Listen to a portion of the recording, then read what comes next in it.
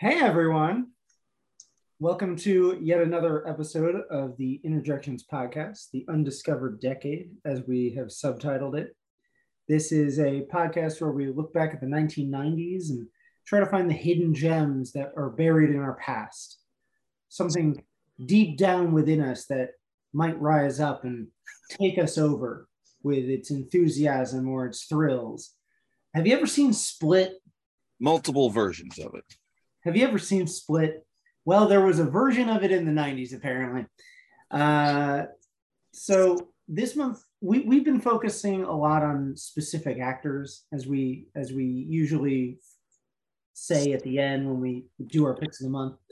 And this month, we chose one from John Lithgow, an actor we like often on from many of his films. More on than off. More on than off, yeah. Third Rock from the Sun, baby. No. So we picked the film Raising Cain, mostly because it was the best choice of the month. But I thought it was because it sounded like Citizen Kane and it sounded cool. Is that why you thought we picked it? Yeah. August was a very sparse month. August was a little low in 1992. Well, once Corey tells us the other films, you'll see why. But it also was directed by Brian De Palma. So this gives us a chance to talk about his filmography.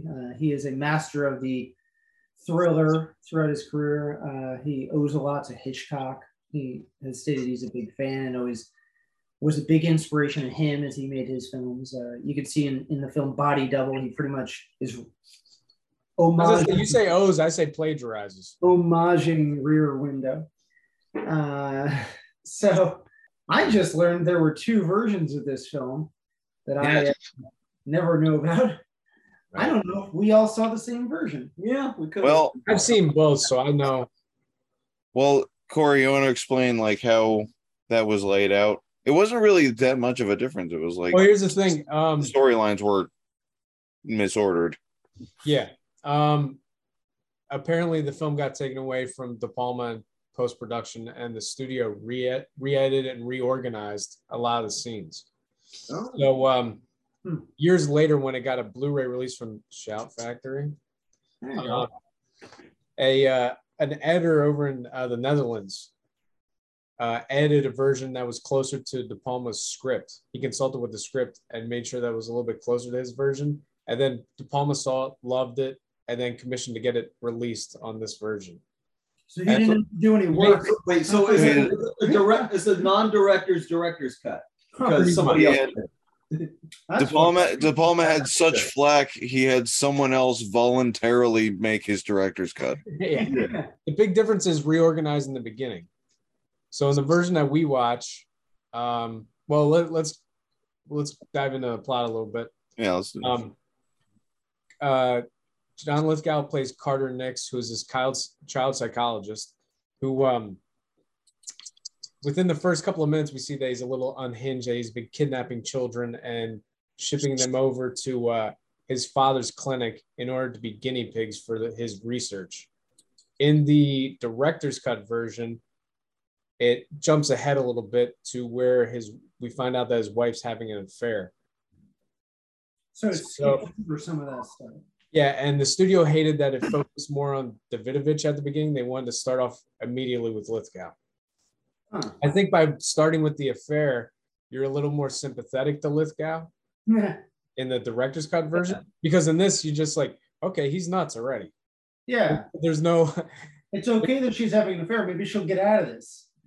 Right. Yeah. So which version? We saw the original cut. Oh, the original. The one with Lithgow in the beginning. With the chloroform and everything. Right.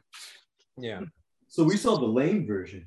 Well, honestly, I think both versions are good, but I think the director's cut's better. I'd rather see the original and then hear what they changed to see if I would be able to like it more. Yeah. Like Blade Runner gets confusing about what he changes. Right. Because it's sometimes so minute that you're like, why bother? Yeah. Right. Well, I think the other thing is like if you do it with Jenny's plot first, not only I agree that you probably feel a little bit more sympathetic toward him, but that also could be a reason for him to like, because the whole thing is he's got like multiple personalities, and you could conceive that as a reason why he just fucking broke. Right. But it was not. Like, they go deeper into how his father was basically abusing him into like separating his personality into so many different versions. The director's cut, does it cut to him starting to kidnap children after he sees the affairs happening at the park? Like after yeah, because it starts off with her meeting like Stephen Bauer and all that part in the antique store. Yeah. And then later down the line is when you see him start to abduct the kids. But by that point, you're like, yeah, you're eased a little more into the lurid melodrama. Right. Whereas in this, it's just like you're jumping headlong into it. Yeah, I feel like in this version, no spoilers or anything. Well, we're gonna get to that later. I hope so. But that's our point. I feel like in this version, right away that Kane already is a figment of his imagination. Whereas in the director's cut, they're a little more cat and mouse with that. They're not as overt. That sounds better. Yeah. Yeah, they were also obviously the other twist later in the movie is you think the father is a figment of his imagination, and he's actually real. Right. Yeah, because the father's also played by John Lithgow. Like, all of these personalities are played by Lithgow talking to himself in different framing, including the father. This is why I said, have you seen Split? Because it's similar to how James McAvoy ends up playing a bunch of different characters, and James McAvoy is just wearing a bunch of different clothing. So it's, Yeah. Maybe Split. I actually haven't seen Split, but I gathered that was kind of. Well, basically, he has multiple personality disorder. Right. That's all you need to know. And I'm not going to go into more Split, but James McAvoy plays several of his personalities. There's none that are just like, oh, that's the woman. Like, same. I think United States of Terror does the same thing, where she plays herself, but like puts on a trucker hat when she's a guy. Yeah. Yeah.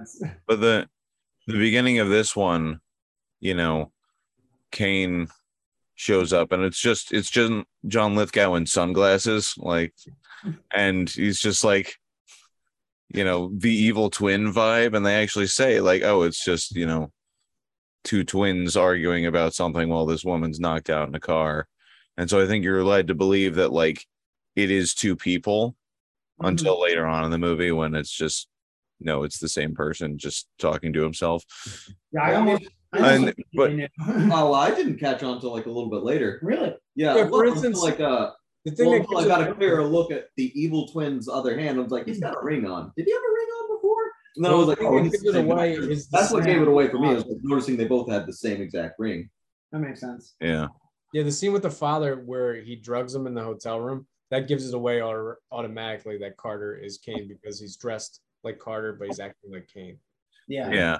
But that's why it was interesting, because like at that point you still think that the father is also one of the personalities. You're like, oh, how is he not gonna whoa. That's actually when I realized the guy was that scene. Right. Because like I realized I was confused when I saw the evil twin like feeling up the brother's wife. And I was like, ooh, but then I saw the ring on his hand. I was like, wait a minute, he's not the married one. I'm confused. Yeah, I think they did a fine job of slipping it in, but the only reason I knew it immediately was because they weren't showing them in a two-shot. Yeah. So they kept going back and forth. I bet it's his imagination. Yeah. I just and then they had a crooked angle on him too. Yeah. But like that just made me think like, oh, he's the unhinged one. He's really a bad guy. Yeah. I also didn't think that his brother would break out of jail. He kind of implies that he's like, "You're out?" He's like, "Yeah, I'm out." He's on a random side street near the park. How would he find his twin brother? Right. Right. He comes out of nowhere, so I don't think that he would just pop up. Yeah. Especially after he drugged the woman, Well, I didn't know the vibe of the movie yet. Yeah. Like I knew nothing about the movie, so like I was just I just tried to think of logistics, I guess. It can't be understated how good. It could have been a funny movie, a random brother popping out of nowhere while the other one's kidnapping a child. Like it could have been a comedy.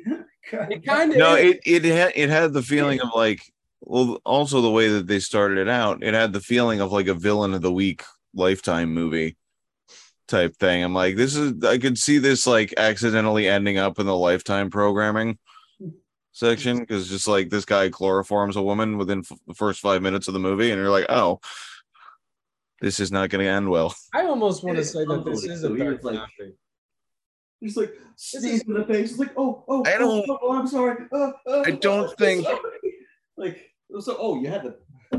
I don't know. I'm inclined to disagree, Corey, but go on. I'm curious. Right. It's definitely a dark comedy because the way Lithgow's playing it is way too campy to be taken seriously. And some of the scenarios are inherently silly. I think this is De Palma riffing on himself in a tongue-in-cheek way. Huh. Isn't Lithgow always campy, though? Almost he is. Yeah, Cliffhanger's not He's like a villain in a couple movies. I know. Certain. No, I mean, okay, a couple on them, a half. He's a character actor, so you know there's that bit of over the topness, but there's actually there was one fan theory going around, I guess presumably because of the first cut of the movie, where his character in Dexter is actually like a continuation of Kane, the evil twin or whatever, and you're like, it's a stretch, but I guess I can like, if you watch nothing more than the first 20 minutes of the movie, I can see that. Right. Yeah. Being continuation. People love connecting their universes. Right. The schlocky dialogue, it can't. There's no way that's supposed to be played straight. Yeah. Well, there are parts. Kane has picked his lock. I mean, it doesn't exactly lend itself to a Lifetime movie. I don't know, but then if you play it up to the fact that like he's been raised by this, you know, foreign abusive psychologist who probably speaks like that normally. Yeah. And at one point when he's playing a 7-year-old, you know, which he got really pouty like a 7-year-old too. He really just like went all bright-eyed and shit. It's kind of disturbing. And this is where things started going off the rails for me, because narratively, narratively, like the editing in the beginning and the middle and almost the end was just they kept cutting back between his different personalities and dealing with these different people, and I'm like, okay, I don't know who's supposed to be a bad guy, who's just an innocent bystander, and then at one point when like Jenny, you know, he pushes her in the lake and then she's back, and I'm like, is she really back, or is this like a figment of his imagination, like he's just having nightmares because of guilt, or is she really back and then she's really back, and you're like, oh, but okay, like he very easily killed this other person, but then the important one comes back, and you're like, what version did you watch, Jeff? I watched whatever was on Amazon, which I think it was the original cut. Okay. You see, they maybe made that more clear in the director's cut. I would imagine. Yeah. Well, in the earlier scene when they were at the morgue, I was confused when they showed the because like that's what I was about to say. Because the hair was different. Yeah, I thought it was just like, oh, her hair floated apart. I think that's just a red herring. There. I thought it was Jenny. Yeah, I was like, and then like when she popped up out of nowhere again, where you thought she was like the imagination. Yeah. I was confused again because like I thought she was physically there. Yeah. Well, I wasn't sure. Like, was it an illusion or was it real? And then it became real. I was like, oh, okay, all right. No, it's. So that's when I was like, okay, so it was the woman in the trunk that they found, and blah blah blah. Yeah. So my brain just went like. It's also worth noting that like, you know, he's also trying to frame the guy that his wife was having an affair with. And all of this is happening with the ticking clock of he actually did kidnap some children, and only one of his personalities knows where they are. So they're trying to, like, then they call in this other psychologist who has studied him, like all of the literature about him, but like was almost kind of starstruck when meeting him, which was weird. Yeah. But like she's trying to talk, and then that's when he like cycles through all of the other personalities to try to get to, like, they still have to find these kids while all of this is happening. Yeah, I think that, well, obviously the plot's a bit of a mess, but I think in terms of like set pieces and camera work, it's as good as De Palma's ever been.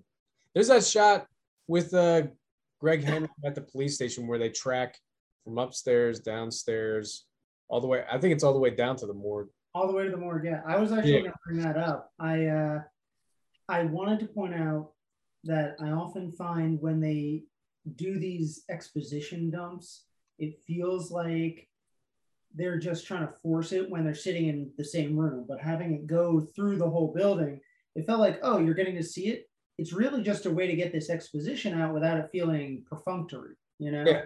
My mom would always say on stage, she used to direct people on stage in the background so that nothing was, you know, out of focus, not pulling your eyes away from the main action. But so then the cast wasn't just kind of standing there watching the action. You got to give them a bit of business. Had a reason. Someone's doing business. So that gave them a chance to make a fully functioning police station. That's what I got out of that shot. And it felt like you were coming along with her for her information. Sure. And then you also got a sense of what Greg Henry and his partner's business was there. Right. So they're all kind of respected, and you get the sense that they can go anywhere in the station. And, you know, I just thought it was a good idea for him to do it that way.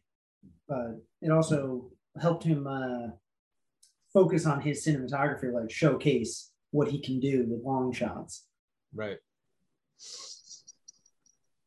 Yeah. Even in the end, even the ending, the climax at the motel, it's pretty much like a self-parody of of those shots that he basically stole from Battleship Potemkin, and all the other things. Yeah. Motion and everything, where everything's like cross-cutting and interconnecting at the same time. It builds suspense, but at the same time, from a distance, you're watching it, you're like, this is contrived and ridiculous. But I can't help but, for me, I can't help but love it. Mm-hmm. I really liked the cinematography, even with that feeling you might get from it. There was something I learned from this, actually. I'd never heard of this type of shot. Did I told you about this? Oh, yeah. You told me about this earlier. This thing called the diopter lens. Did you know about this, Jeff? Yeah. Split? Yeah, I had never heard of it somehow, but I've never worked as a camera person, really. So it pretty much splits the lens. So say if I'm up here, kind of, but then obviously with the lens in a computer, it's different, but say Jimmy's even further back, they keep everything in focus by having the lens split right down the middle. And so they can get something like in the police station when they're trying to decide what to do and get that other psychologist in, they have Carter in the background doing a sketch of Jack so that he can get them to get Jack. But you see it being sketched in the background and the cop's still talking about it up in the foreground. And you don't notice that the line is right on the doorway. Yeah. So would always frame it so that you don't even realize you get to see both things at the same time, because the eye goes to something that's in focus all the time, usually the eyes. But this way you're paying attention to both things, and he lets you not have to do the work in your imagination. And apparently he's a master of this. I didn't know. And so I went down a little bit of a rabbit hole to see all his diopter shots in all his movies. And I'm fascinated. Yeah. I love the shot now. He does a lot of low angle, like parabolic lens in this movie too. And Dutch angles. Mm-hmm. It keeps you deliberately off balance for most of it. I'm thinking in particular the scene with the father in the hotel room. He's shot with a long lens, So when he comes towards you, it's like very distorted, and he's like Hulk. He's like basically hulking over the shot. Yeah. If nothing else, you gotta admire the camera work in this. Yeah, that's got to be my favorite part. Yeah, it was definitely well done. How did you feel about the side characters at all? Like, I love Greg Henry. Every time Greg Henry shows up in anything, he's fantastic. Look, I'm gonna be honest. I spent the whole time wondering if Greg Henry was the guy that played Vigo in Ghostbusters 2. How dare you? That guy's in the Mouth of Madness. Oh, really? Mm-hmm. Okay. They were. Yeah, I don't know. It was just they just seemed like two dummy cops that were like getting dragged along for the ride, reluctantly, which I guess works for the story because no one was really appreciating how dangerous the situation was. And so you have law enforcement be like, oh, yeah, sure. Okay, there's like 4 of them and 1 guy. Yeah, no, that's sure thing, weird German lady. I mean, they at least like gave like, even though they kind of mocked it and didn't take it too seriously, they still just followed through. But then followed up. Like, yeah, might as well. It's their best lead. Right, but ultimately, like it came down to like one of their who was the guy? Like, was he a retired officer or was he just like the janitor or something that just like wandered and was just like, oh yeah, I've seen that guy's father before. Oh yeah, retired. Oh, thanks, plot device. Yeah, that's the guy I was talking about in the after shot. He's right. Yeah. It's that whole thing, and it's just, there was no break in the case until this retired officer just happened to be walking by and be like, oh, I remember that case. I worked a case like that years ago. Shut up, Jerry. Right. Get back to the gym. But that's when you also realize that, like, then it goes into the whole thing with the father, and you find out that not only is it not one of his other personalities, but he's actually alive and has faked his suicide twice. Yeah. A little ridiculous, but I actually admire them for following through on it and not really. They kind of make it. I don't go to this movie for plausibility, so it's it's fine. Well, wasn't this based on like a book or something? This is something. Or is that a different Raising Cain? Well, here's the thing. This came off the heels of Bonfire of the Vanities. Yeah. So he's like, I need a hit. And people basically associate me with psychological thrillers. So maybe I'll go back to that well. Yeah. But this ironically didn't do much better than Bonfire of the Vanities. So what you're saying is this is not the inspiration for the really delicious chicken franchise that has been sweeping across the nation, Raising Cain's Chicken Fingers? And taking the dogs in this movie. Taking the Google search by storm? Yeah. Did you know this? No, I didn't. There's no dogs in this. Chicken fingers I've ever had. I made Corey go find one. Actually, wait. Jimmy's had it in New Orleans. Yeah, we had it. That's what we had at the mall in New Orleans. No, you guys ate. I wasn't hungry. You didn't have any? You didn't taste some of the chicken? I might have had a fry.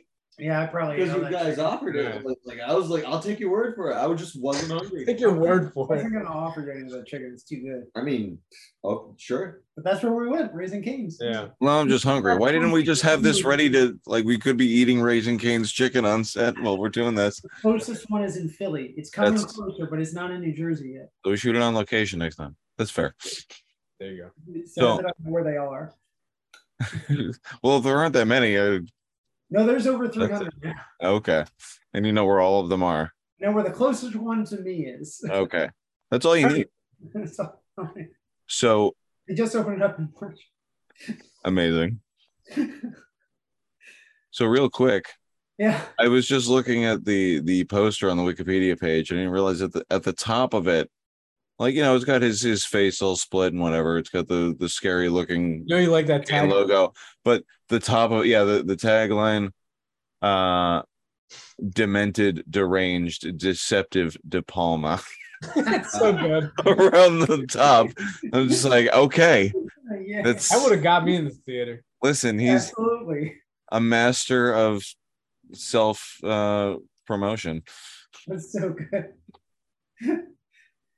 Good thing too. We're recording this right now on the 30th anniversary. The first time we've done that in the entire. Don't feel too bad about this movie not doing well because De Palma bounced back after this. He did Carlito's Way and Mission Impossible immediately after this. Yeah. So, I've never seen Carlito's Way. Carlito's Way is really good. Yeah, I've heard. It's one of the blind spots I have for Pacino. Never seen it. Actually, this is the first Brian De Palma movie I've ever seen. I've not even seen Scarface. Really? Untouchables? You've never? Nope. Oh.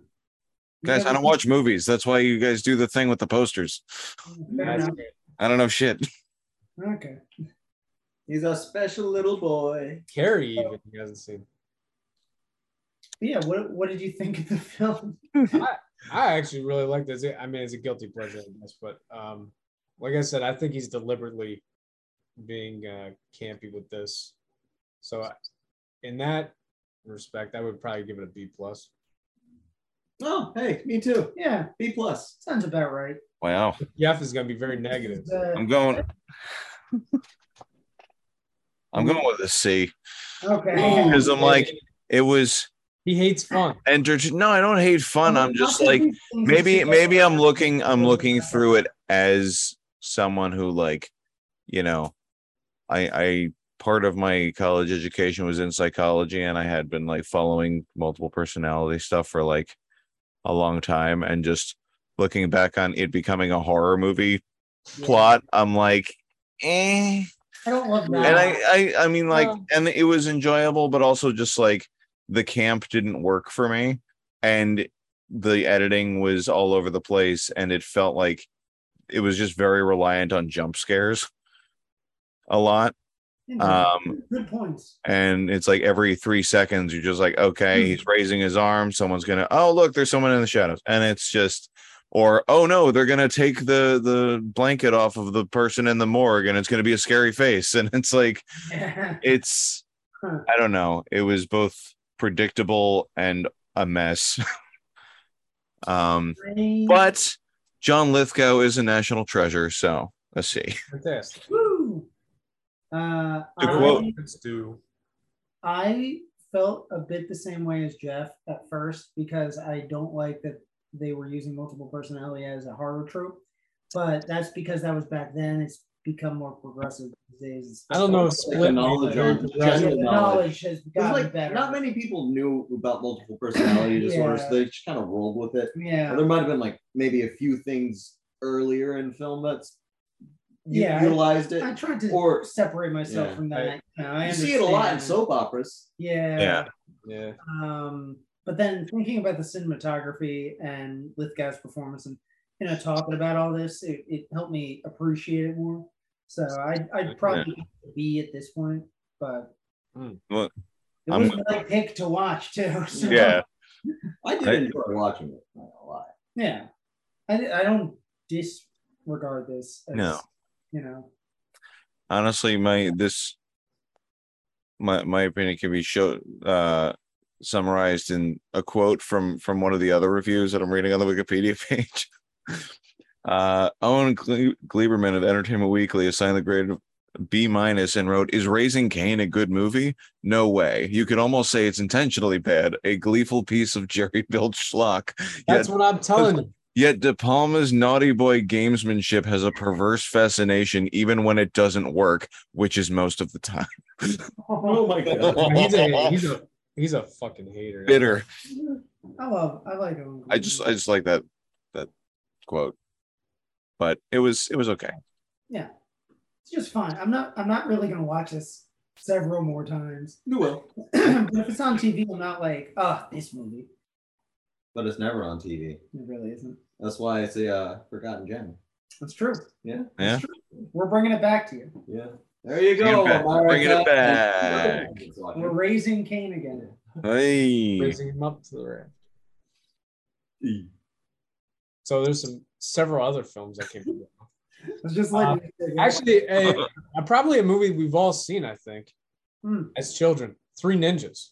Oh, Three Ninjas. Jimmy hasn't seen it. Yeah, I've never seen it. What? I saw the sequels too. Yeah. I've seen parts. You're missing out. I've seen enough from what little I have, and was not impressed. You'd hate it now. Oh yeah, no, I definitely would. And I'm pretty sure I did then. Did you not like 3 white kids learning karate? That wasn't ever a thing that that was not a problem. Okay. That wasn't a problem. It's just the problem was no. It was a stupid kids movie, and also the stupid kids that would, pretend to be 3 ninjas. They would act like idiots. I'm like, the heck you doing, guys? It's like, we're the 3 ninjas. Yeah. And I was like, please knock it off. You acted so dumb. I don't know. My friends and I used to pretend we were the 3 ninjas on the playground. Yeah, we loved it. Well, obviously, it was inspiration for Ninja Attack. Like, just the way those specific kids played it out. Like, they were just like so obnoxious about it. That was clearly inspiration for Ninja Attack. And also 3 friends that you've never met. And another maybe a social issue with 3 ninjas. Typically, when the kids are playing 3 ninjas, there's 3 good guys. So anybody else up against them are the bad guys. So if you're the new kid in the group, that means. Oh, I see why you hate it, because you were always the new kid.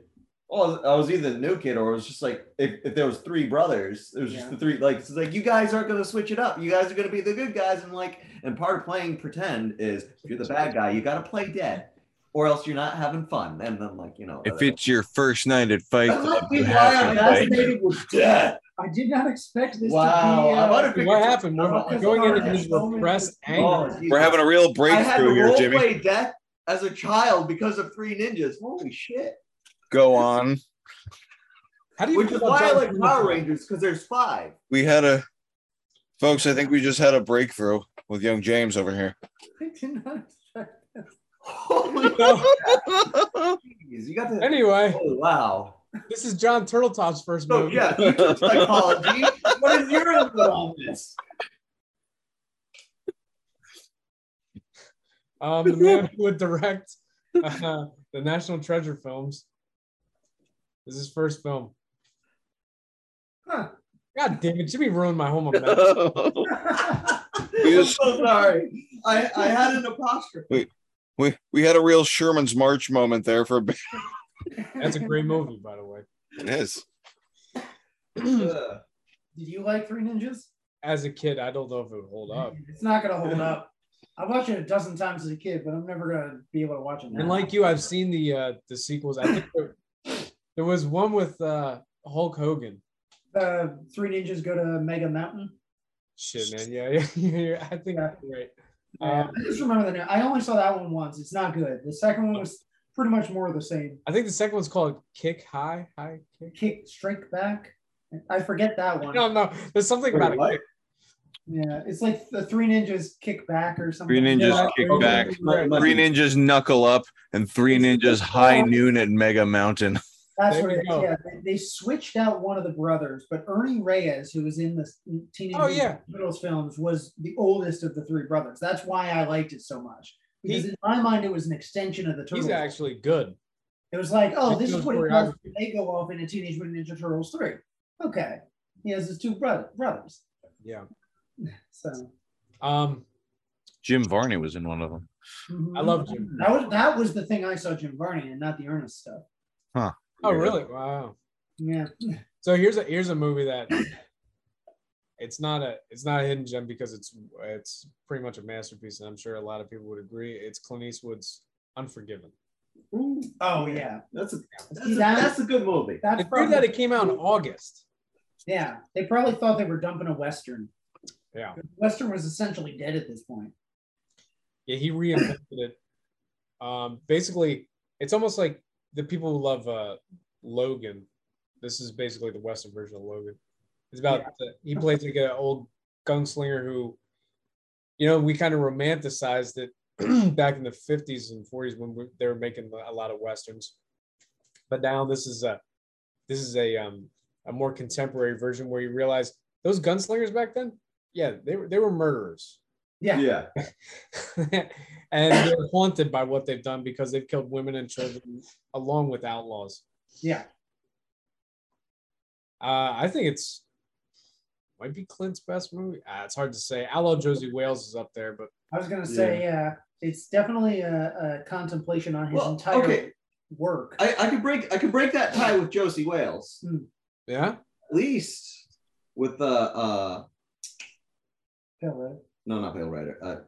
Unforgiven. That was pretty much an original script, right? It was. It was, okay. But like Outlaw Josie Wales, the book was written by a racist. Oh, right. Oh, okay. Yeah, so we can break that tie because one. I could still like it. You're saying that author of Josie Wales is Unforgiven? I can't like Ender's Game because it's written by a homophobe. But then again, the irony is he wrote a story about like an ex-Confederate that like had a multi-racial family minus black people. The heart wants what the heart wants, Jimmy. Minus black Jimmy, so he's not such a bad guy after all, is what you're saying. I mean, he attended rallies, so like he was a real good guy deep down. It just came out in his writing. The heart wants what the heart wants. He was one good guy in a bad situation. Or maybe one bad guy of his own creation. Situation. I mean, he did write, like, he legitimately did write a good story. It's just confusing that, like, why? Yeah. We were talking about who's the racist, David Webb Peoples? Or no?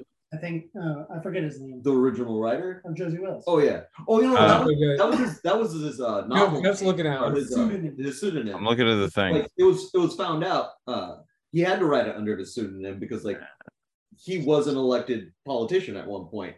Or was running for office. So like he was running on a very racist platform. So like he had to make that book under a pseudonym.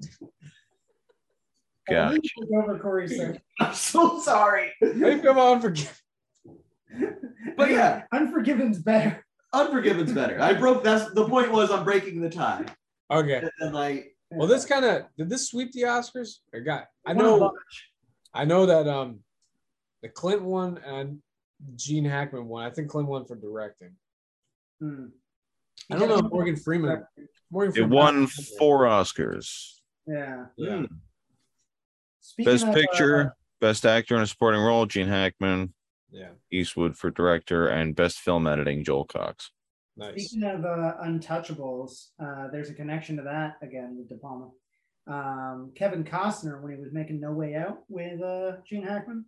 Yeah, it's a great movie. Gene Hackman apparently was watching him perform in that movie, and he said to Costner later, he's like, "This made me remember why I love doing this." I remember that anecdote. I could tell you what that was.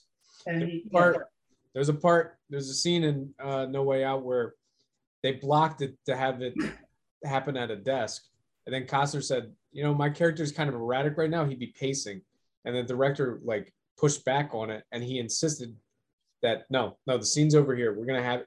And he's like, well, Gene's not prepared for this. He's like, Gene will do what Gene does. He's a genius. So then he saw him in a parking lot as he was about to leave. Gene Hackman approached Kevin Costner and he thought he was gonna go, you ever talk to a director like that again? I swear to God. But he went, when you were so passionate about how you wanted to move the scene, I've been doing a lot of paycheck movies. You reminded me why I love acting. Yeah. And that led him to take a couple of roles that results in Unforgiven. Right. He was pretty much going to retire, but without that, thank God, had him win his Oscar. So yeah, and that's interesting. Maybe I don't know if that's my favorite Gene Hackman, but it's up there. How can you narrow down your favorite Gene Hackman? He's a genius and everything. Yeah, I know that's a tough one. Wonder if we'll come across him in a couple films. He's always in something that's high profile, so I don't know that he's. Well, we did it. It was our February episode. We didn't do picks of the month per actor back then. What, loose cannons? Yeah, loose cannons. Damn. Is that your favorite Gene Hackman? No, but would have thought one of mine. Yeah. So, Joe, how do you feel about Unforgiven? Jeff? I heard it. I haven't seen it. I have no idea. Oh, you haven't seen it? Oh, I knew that was going to happen. Yeah.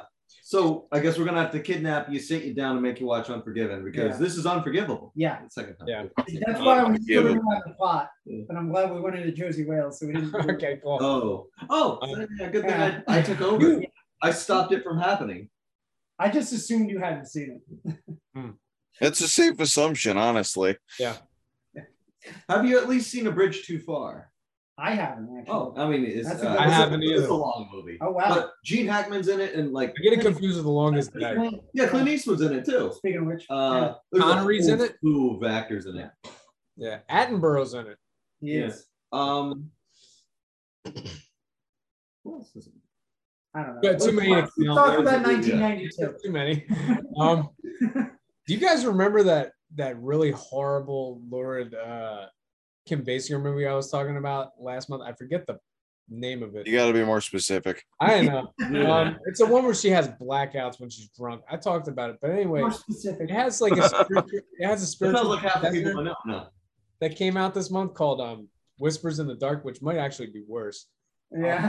Yeah, it's for some reason you talk about split personality being like demonized back then.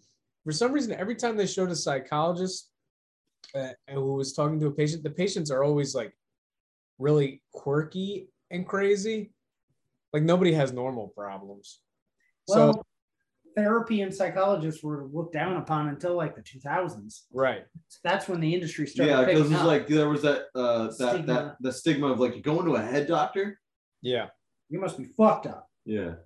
Yeah. So Annabelle Sciorra plays this psychologist who the people that she's interested in start getting murdered, and her mentor is played by Alan Alda. And twist, he's the one killing them. When Alan Alda is the murderer at the end and he's frothing at the mouth, I almost want you to watch it just for that.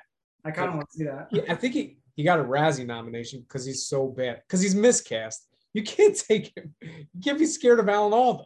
It's like if Dick Van Dyke were a serial killer. That happened in Columbo. Really? Columbo, where he's a murderer. He's actually pretty good. But yeah, this is tawdry trash. I can't believe Alan Alda even signed on for this. This actually this movie we probably could have talked about because I think it's kind of an underrated gem. Diggstown. That was our second choice. Yeah, it's a boxing buddy sports comedy between James Woods and Lou Gossett Jr., who Tristan's worked with. Yeah, I think mostly I wanted to do John Lithgow, and we just done Lou Gossett last year, and we kind of had James Woods in there last year for that Michael J. Fox movie. So Hard Way. Yeah. Yeah, but this is directed by Michael Ritchie. It's a really good movie. They play James Woods plays a boxing promoter. Lou Gossett Jr. plays the boxer, and they kind of fix matches. And the villain is played by Bruce Dern. Interesting. Is this the parody they do in The Simpsons where Moe becomes Homer's boxing promoter? Could be. That's funny. I keep seeing these films. I'm like, that's the reference from that. Simpsons. Right, yeah. Because I know that's a really obscure reference because I don't think this movie's really that well known. There's definitely a Raising Cain reference in Simpsons. I remember seeing some shot, and I'm like, that's a shot from an episode in season 5. Yeah. It's a really fun movie, and I mean it's right up Jeff's alley because he likes those buddy comedies. Yeah. A lot of homework this month, Jeff. Yeah. Yeah. Back to school season. Probably one of the prime examples of the stalker genre from the 90s, Single White Female. Ooh. If anybody remembers that. Yeah. Bridget Fonda and Ali Sheedy. Ali Sheedy's basically playing like an admirer of Bridget Fonda, and then she starts to become like her doppelganger. She starts to look like her. She starts to dress like her. She colors her hair like her. And her boyfriend, Tristan should know this, who's played by Steven Weber. Yes. Yep. From Wings. And there's a weird scene where she seduces him and has sex with him. He's like, "Wait, you're not the person I want to have sex with." What? Okay, it's cool. Yeah, whatever. All right. Yeah, that seems like a Weber thing to do. You'll do. Yeah, that'll work. It sounds like a thriller version of Desperately Seeking Susan. Yeah. It's not good. It's not good? I don't like stalker movies. Okay. I don't like movies where people are perpetually getting gaslighted, but I'm sure other people like that. Here's a movie that I thought held up until I rewatched it. Stay tuned. Oh, yeah. It came up, Jeff. This was another option because we wanted to talk about John Ritter, but God. It's so bad. I saw it 2 years ago and I was like, Corey's not going to want to watch this. Okay. It's horrible. I remember as a kid liking it because basically the plot is they get this remote. John Ritter's like a couch potato, and this it's possessed, so he gets absorbed into the TV and thrown to different channels. So it's almost like they're doing little parodies and vignettes as they run along, but they're not very inspired. They're pretty witless. The ideas themselves are good because there's one where they go to a game show, network show. But it's the same premise every time. It's just something tries to kill them. Yeah, I think if this were remade, it would be really good, because especially if it were remade even 10 years ago, because with the advent of so many channels or now even streaming. Amazon was talking about doing a TV series based on this. Yeah, I think it would have been a good idea. And you could do a different genre every episode. It has one laugh that I remember, which is John Ritter gets pulled into Three's Company. Yeah. Jack Tripper all over again. They unfortunately did not get the actresses. They had doppelgangers play them. Right. Little simple white female there too. Yeah, and even Don Knotts wasn't in there. Yeah. What are you doing? Don Knotts wasn't really doing much at that point. Yeah. He's in Pleasantville a couple years later. Speaking of John Lithgow and Dexter, Dokes was the assistant demon who's trying to terrorize him. Oh, nice. You know who the main one is? Jeffrey Jones. Womp womp. There's some uncomfortable moments because I think he talks to their children. Stuff does not age well. Sorry. Ritter's children help save the day, so yeah. Excellent. So one of two dueling Christopher Columbus movies came out this year. There was not the director. There was 1402, which is directed by Ridley Scott, but this is Christopher Columbus: The Discovery. And boy, you couldn't have had a more miscast ensemble. You have Tom Selleck as King Ferdinand. Now imagine that. With the mustache? Nope, no mustache. And you had Marlon Brando as Torquemada. I don't know who they just threw darts at a board, I guess, to find casting for this, but the movie's awful, and they really kind of whitewashed Columbus. Huh. And the history has taught us that Columbus wasn't a great guy. Yeah, so maybe. And Amerigo Vespucci maybe should have gotten a little more credit. Yeah, I feel like you'd have a very difficult time making an accurate Columbus movie, though, just about him being a genocidal maniac, given this movie's just kind of turgid and overproduced, and obviously the casting is awful. I feel like if you wanted to do a Columbus movie, you could do a hit job on him, but everyone would be like, why make a Columbus movie? So you're it's a lose-lose situation at this point. Yeah. Well, it's just like we watched that Lance Armstrong movie, and that was a hatchet job. Yeah. I don't know. Like any of these explorers, it's kind of pointless to do any of them now because they were all like just searching for new land and murder. So right, yeah. They were all just looking for a paycheck. Yeah. And going real bad. One of Brandon Lee's first movies, Rapid Fire, came out this month. Really fun movie. It's one of his first starring roles. It's him and Powers Booth, actually not playing a villain this time. Oh, Powers Booth. I don't know. He's actually playing his police escort after he witnesses a murder by the mob. So the mob's trying to kill him, and he gets to show off a lot of his martial arts prowess in this. Whereas in some of his the real early work, he was basically he was doing action scenes, but he wasn't allowed to choreograph them. So in this, he actually gets to show off that he is like almost the heir apparent to his father. So it's a fun movie. Light Sleeper came out this month. I don't know. It's Paul Schrader. It's part of his his unofficial trilogy that has to do with like insomnia. So it's this, American Gigolo, and The Walker. and it's Willem Dafoe, and he plays like a drug dealer in New York. And it's yeah. Why did we not watch this? I don't know. It's good. Ah. It's really good. It's him and Susan Sarandon, and actually David Spade has a little cameo in there too, as one of the clients. Another. Yeah, I know why we watch this because I want to go over Lithgow, but yeah. Oh well. But yeah, that would be a hidden gem this month. Anybody wants to watch that. And then before we get to Poster Boy, one more movie, a sequel, Pet Sematary 2, which is directed by the same woman, but the tone is completely different, and it's awful. It doesn't Pet really... Sematary 2, heavy petting. Yeah. Oh. I don't think we even need to describe it. We just leave it at that. Okay. Yeah, let's go to Poster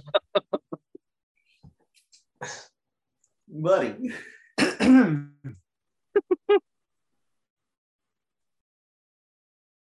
Oh, I like the way you edited this. Thank you. All right. It's a little Poster tough. Boy.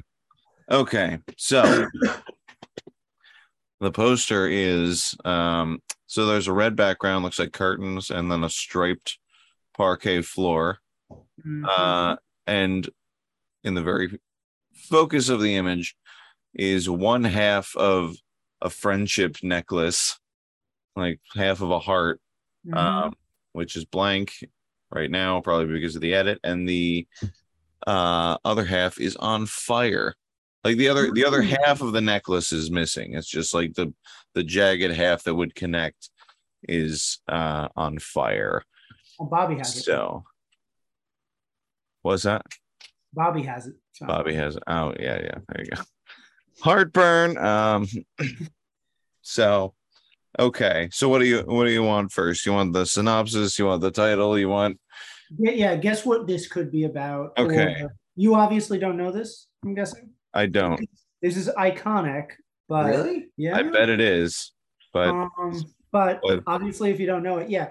Make up a plot or try to guess what the plot is and then maybe come up with a name. Okay. I'll give you what's in the image because you might get it from that. Yeah, from what's in the image, I'm gonna say. Well, I already said heartburn. That's not right.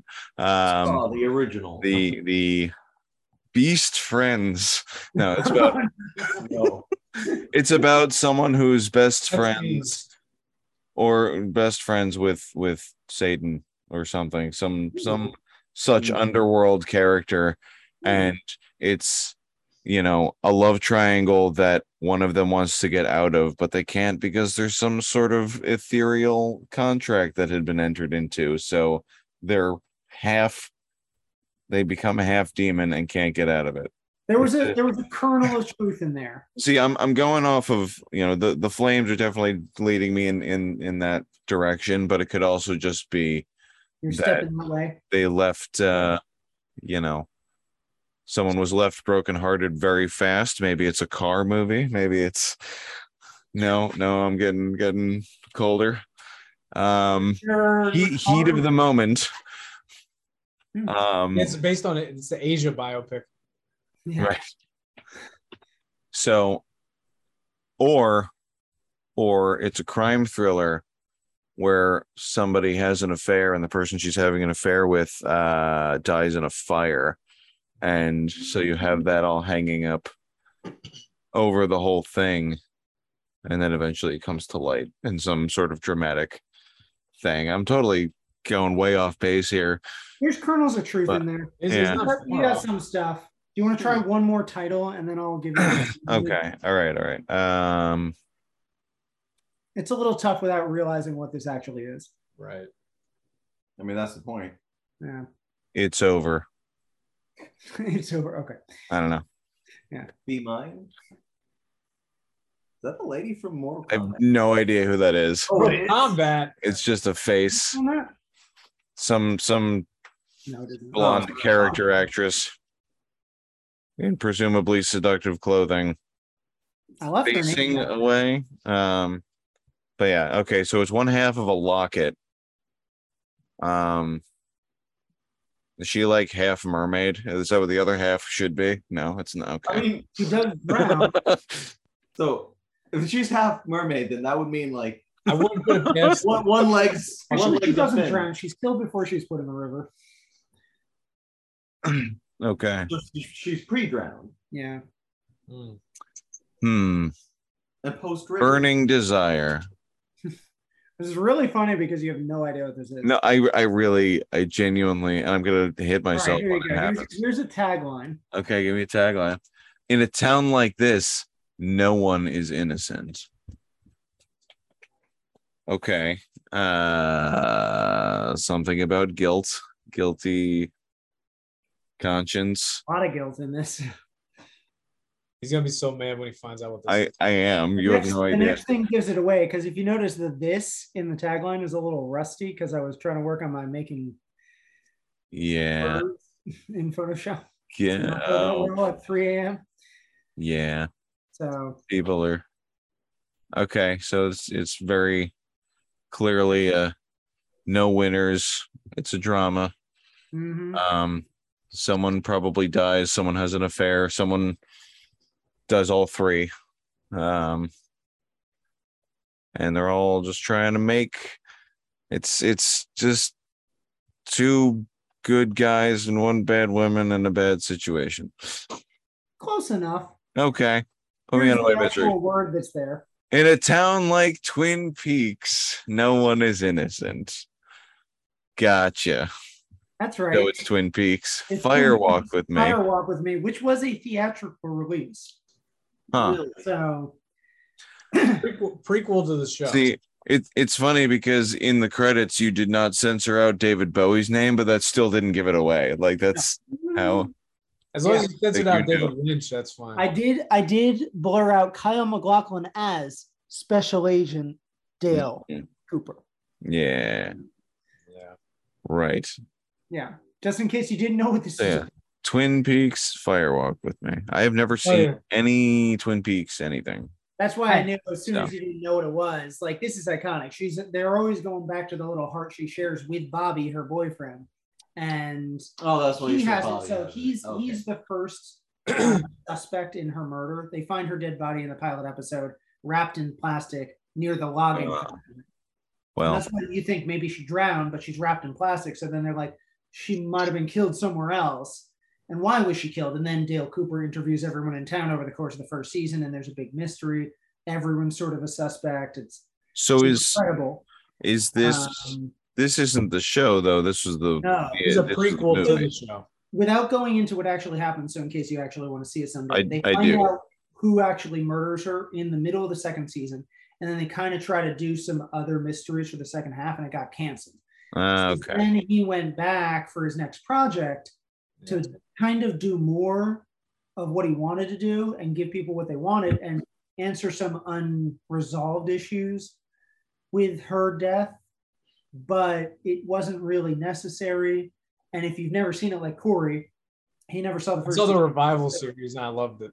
Which is also weird. He's only seen this in the third season, which doesn't really have anything to do with her murder. It's like what happened to the people that survived. I almost don't care about her murder. And, with Lynch, he's just weird and esoteric. And this is the beginning of him being esoteric about Twin Peaks. Not really the beginning, but like, really obtuse about it. Yeah. And so honestly, if you haven't seen any of it, these two pieces are kind of didactic in that way.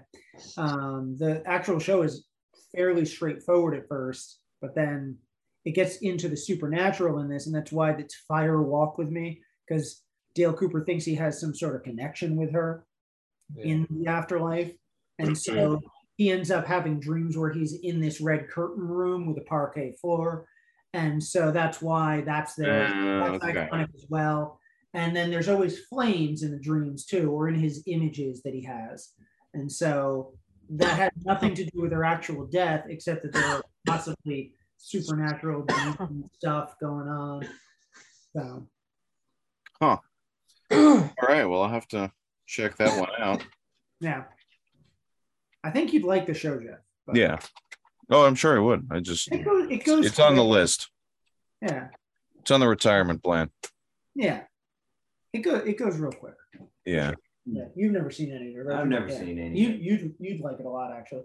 Well, now I'm not gonna like it. Just to be. You contrarian. Anyway, we have a second poster. Uh-oh. One. As if you couldn't put me in enough of my misery. All right. This one's more fun. Okay. All right. So we're in a desert of some sort, and in the background there's palm trees and lit by a silhouette from the moon, and in the very foreground is a small house of cards made up of diamonds and hearts. I'm not sure if that's a significant thing. And then you have 5 Elvis impersonators parasailing in. So this is something to do in Vegas. Wow. Is this honeymoon in Vegas? No, it can't be honeymoon. What was that? It's not honeymoon in Vegas, is it? Well, it might be. He got it. Yeah, that was pretty good. What? You got on the first got slide. it. Well, there's a moon, and then have you seen Honeymoon in Vegas? I've not. So do you know who's in it? I'll give you extra points for that. I'll give you a bonus. Tony Danza. Tony Danza. He was in the. No, sorry, he was in the Broadway version that they did. Oh, really? Broadway version of this? They did a Broadway version. Okay. No, wait. What this is. Yeah, they did a Broadway version of Honeymoon in Vegas. It was like a very limited engagement, but Tony Danza was in it. Huh. Not limited enough. Yeah. Okay, so I guess let me give you this. I made these slides, so try to guess who those 3 people are. I blurred their faces out. Right. Very small. Billy Crystal, Vince Vaughn, and Bette Midler. Vince Vaughn was a thing back then? No, not Vaughn. Steven Seagal. Wow. No. Okay. Just so I can go through it. Here's the guy that plays Little Carmine in The Sopranos. A comedy about 1 bride, 2 grooms, and 34 flying Elvises. What? And here they are. Unless you want to guess one more time. Is one of them Steve Guttenberg? You want to guess? Oh, no. Yeah, guess a famous actor about 92. Or actor. Steve Guttenberg, Michelle Pfeiffer. You want a clue? I don't know. Those hairlines are really like all I can think is Michael Keaton. Michael Keaton. One of them's my favorite actor. Oh. Right. Yeah. I don't know. Give me a clue. They don't know me well enough. Yeah. All right. I'll just put you out of your misery. I'm just fine. I already guessed the movie, so James Caan and Nicolas Cage. Oh wow. Sarah Jessica Parker. I was going to say Sarah Jessica Parker, but I couldn't remember her name. But I didn't think it was really all that relevant yet. He won his Oscar the next year. Oh, that's the next year. Yeah. Oh, he's not relevant. He just went back to Vegas and got drunk. Yeah. Wow. I should have spoke my thoughts. Oh well. Anyway. Always speak your truth, James. Anyway, I've never seen that. Wait, hang on. Pat Morita? Yeah, thank you. I blurred that out just in case that helped. It didn't help. It just makes it more intriguing. I know. I want to see it. Watch it. Yeah, I should. So, what's it about, Corey? All right. So it's about Nicolas Cage is a commitment-phobic private investigator, but because his mother dies, played by Anne Bancroft, and on her deathbed says, "Please don't get married." Okay. So then he's haunted by it, but eventually he realizes he's going to lose his girlfriend, Sarah Jessica Parker, if he doesn't get married. So they take a ride to Vegas in order to get hitched real quick. But then he's kind of a gambling addict, so he's indebted to James Caan's character, who says, "Look, I'll absolve the debt if you let me spend the weekend with your girlfriend," because she looks like the spitting image of his ex-wife who died. Okay. So he tries to seduce her and get her to marry him, and it becomes a love triangle. Oh, fun. Yeah. Huh. Yeah. Hijinks ensue. Huh. And if you like Nicolas Cage freakouts, This movie has a lot of them. All right. It's kind of his bread and butter, honestly. Yeah. Yeah. Interesting. Okay. So I'm trying to figure out how they decided that when they brought this to Broadway, they're going to be like, you know who would be great? Tony Danza. He's playing the Nicolas Cage character? I don't know. James Caan part. I could see him playing the James Caan part. Yeah. I wonder who was the Nick Cage part. Steve says, yeah. Oh, well. Anyway. Yeah. Given that we had a run of films that covered people that unfortunately passed away the last few months, we thought, given that our poster boy, timely enough, came up around the time James Caan passed away, we're actually going to skip over John Lithgow. Oh. Surprise. And go with, what's your favorite James Caan film in order to honor his memory? I could start. The Gambler, the original. They remade it with Mark Wahlberg, James Toback. It's a character study with James Caan. He plays a professor who also has a horrible. It's even more than a gambling problem. He just needs the adrenaline rush. He's an adrenaline junkie. So by the end, he's doing things just really dangerous activities just so he can get a high off of it. Mm-hmm. James Caan's fantastic in it. We want to leave out Godfather because that's obvious. Yeah. Anything that isn't the Godfather. Yeah, I've never seen The Godfather, so like. Yeah, neither have I. On my list, which I need to get on. What? Yeah. I forgive Jeff, but Jimmy, you're a connoisseur of film. You're a connoisseur of Cosa Nostra. I'm shocked. Yeah. It just seemed a little too long for me. And also like kind of is. Also, I didn't get into gangster movies so much later in my life. Well, you've seen Goodfellas at least. Yeah. Oh, yeah. That's the. Thank Wait, God. he was in Bottle Rocket? He sure was. He's wow. The reason one of the reasons Wes Anderson got popular because right. I forget who got Caan, but they convinced him to be in it. It might have been. I remember I'm listening. I gotta watch that. Polly Platt, who was Peter Bogdanovich's wife, and she was an advocate for younger filmmakers like Wes Anderson. And so I think maybe her connections got James Caan in. I'm jumping to conclusions, but I gotta watch that. Yeah. He offered the part. They were like, this young up and coming guy is trying to make his film with two brothers, Luke and Owen Wilson. Which is weird because we could talk about how this is amazing. We could talk about how James Caan has passed on so many huge movies. Actually, his career is littered with more trivia about movies he passed on than actually took.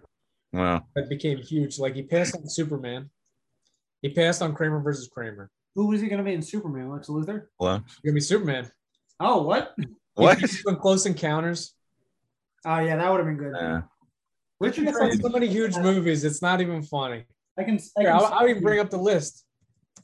I did enjoy Dogville. Dogville, if it was... You guys ever see Dogville? Yeah. Lars von Trier's. Yeah, it was a very depressing Lars von Trier movie, 3 hours long.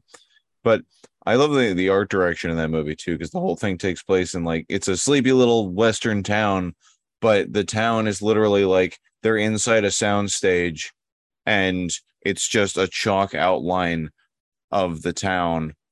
All right, so they when they go to each other's houses, they go and it's very clearly like Amy's house or whatever, and or the courthouse, and that's just how. And they're just sitting doing all of this in basically a black box format. Oh, so here's a list of movies he passed on. Listen to this list: MASH, The French Connection, One Flew Over the Cuckoo's Nest, Close Encounters, Kramer versus Kramer, Apocalypse Now, Blade Runner, Love Story, Superman. He could have been the biggest star in the world. Listen, the man did what he wanted to do, and that's why all of it was leading up to him being an elf. But he did Rollerball. Which one was he going to be in French Connection? Popeye or the other one? He's going to be Popeye O'Donnell. That would have been good. And he was going to be Murphy in One Flew Over the Cuckoo's Nest. That makes sense. Yeah. Oh, well.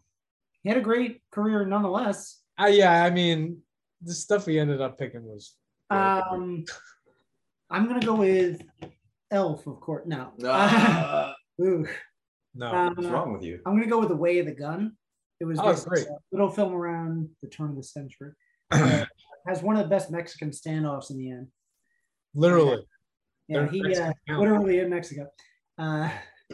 He just chews scenery like he the best. You know who directed that? I'm forgetting. Christopher McQuarrie. That's right. Yeah, that was his breakout. I knew it was someone's breakout. He had done Usual Suspects was his first thing he directed. Yeah. Did he direct? Yeah, he directed that, right. Yeah. Now he's doing the Mission Impossible movies. Wow. Oh, I'm going with The Bridge Too Far because I don't really I'm looking at the list. Oh, wow, he brought remember it much in anything else. So that's why I was thinking about when you brought it up. I'm like, oh, really? Yeah. And also I brought it up earlier, so it's fitting. Yeah. But if it weren't for the fact that it said uncredited for 1941, I would have gone with that. But do you remember him in it? I don't remember him in it. Years. I love that movie. So I don't know what he does. He must have some sort of cameo. So it says random sailor or something. He's got kind of a cameo in Silent Movie. We should rewatch. Well, I should rewatch it. You should watch it because I know it's good. I remember it being good. I just don't remember. Dad even likes it. Yeah, I think that's an underrated Spielberg. From what I'm hearing from people. It's a great movie. Yeah. I don't care what anybody says. It's a lot of fun. I was also thinking about Alien Nation. Alien Nation's not a bad film. I like the show better, but the concept is good. You didn't like Alien Nation? The concept is better than the actual movie.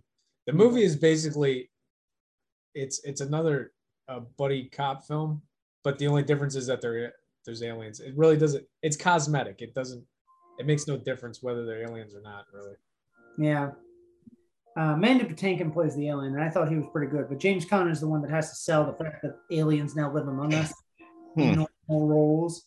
And so I think he's the best part of that. He's just very deadpan. Yeah, he's very good. And the guy who plays Sykes in the TV show, good, but he's no James Caan. Oh, the villain is Terrence Stamp. He is, yeah. That might have been the first Terrence. Actually, it would have been the first of all three. I might have seen Princess Bride first, but that might have been my first James Caan film. I was saying cameo. Show's better, honestly. Yeah. That's why I went with Way to Go. He took a few years off in the 80s. Yeah, because he kept missing out on roles. Listen. Well, apparently his sister died, and that had a huge impact on him. Oh. That's too bad. So he was almost considered a Hollywood burnout. Interesting. Well, I'm glad he had his resurgence in the 90s then. Yeah. So what do we have? I got the Gambler, The Way of the Gun. Bridge Too Far. Too Far, and then I was gonna say Misery. Oh. But then I found out he was in a movie called Undercover Grandpa. What God the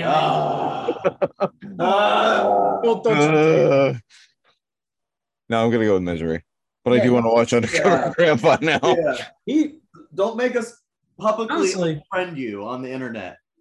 I'm not a huge fan of Misery, but that might be one of his best performances. I think I can mute you. Might be his best. Don't mute him. Wait a minute. Hey now. Hey, look, it's Paul Sorvino. Paul. He was an Undercover Grandpa. Just a who's Grandpa cast is dropping like flies. It's just a who's who of people that died this month. Jesus Christ. True. Oh my God, this movie looks ridiculous. I want to. Okay. Once we're done here, we're gonna watch Let's wrap it up. We're gonna go watch Undercover Grandpa. Watch party for Undercover Grandpa. Oh my God. We hope you liked Raising Cain. We hope you agree with us that it's a nice guilty pleasure. Next month, we're going to do something a little less of a guilty pleasure. I don't actually know how to describe this because I don't know anything about it. It's, I guess, a caper. We're going to cover two films because Jimmy wanted to pick The Last of the Mohicans, but Corey felt that was too popular of a film still. I mean, has a good following still. He's not wrong. He's not wrong. I thought it was the best movie that comes out in September, but of course it is. Corey decided to push Sneakers, which I also feel is still kind of popular. So we're going to talk about both of those because those are the highlights. But there's your caper for the month. Let's just hope that Robert Redford doesn't die in the next month. Oh Jesus! We don't. Don't say that. No. Stop that. Good, because Sidney Poitier died this year. So. Why would you do that? Fine. I'm putting it out the universe that he only die doesn't. one at a time. All right. Fine. It's gonna happen. We can't have that. Okay. Got it. Hey, it's my fault. Anne Rice died. I brought it up. Yeah, we don't need to put that into public.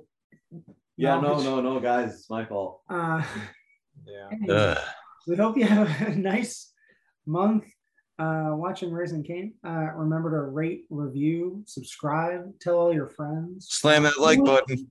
Only review if it's a 5-star. We don't like any nonsense out there. I see those lines in iTunes. A couple of those got 2s. I don't like it. Hey. Intimidation. I'm folding the audience. Welcome back to the Intimidations podcast. Hey. You guys. See you next time. Okay.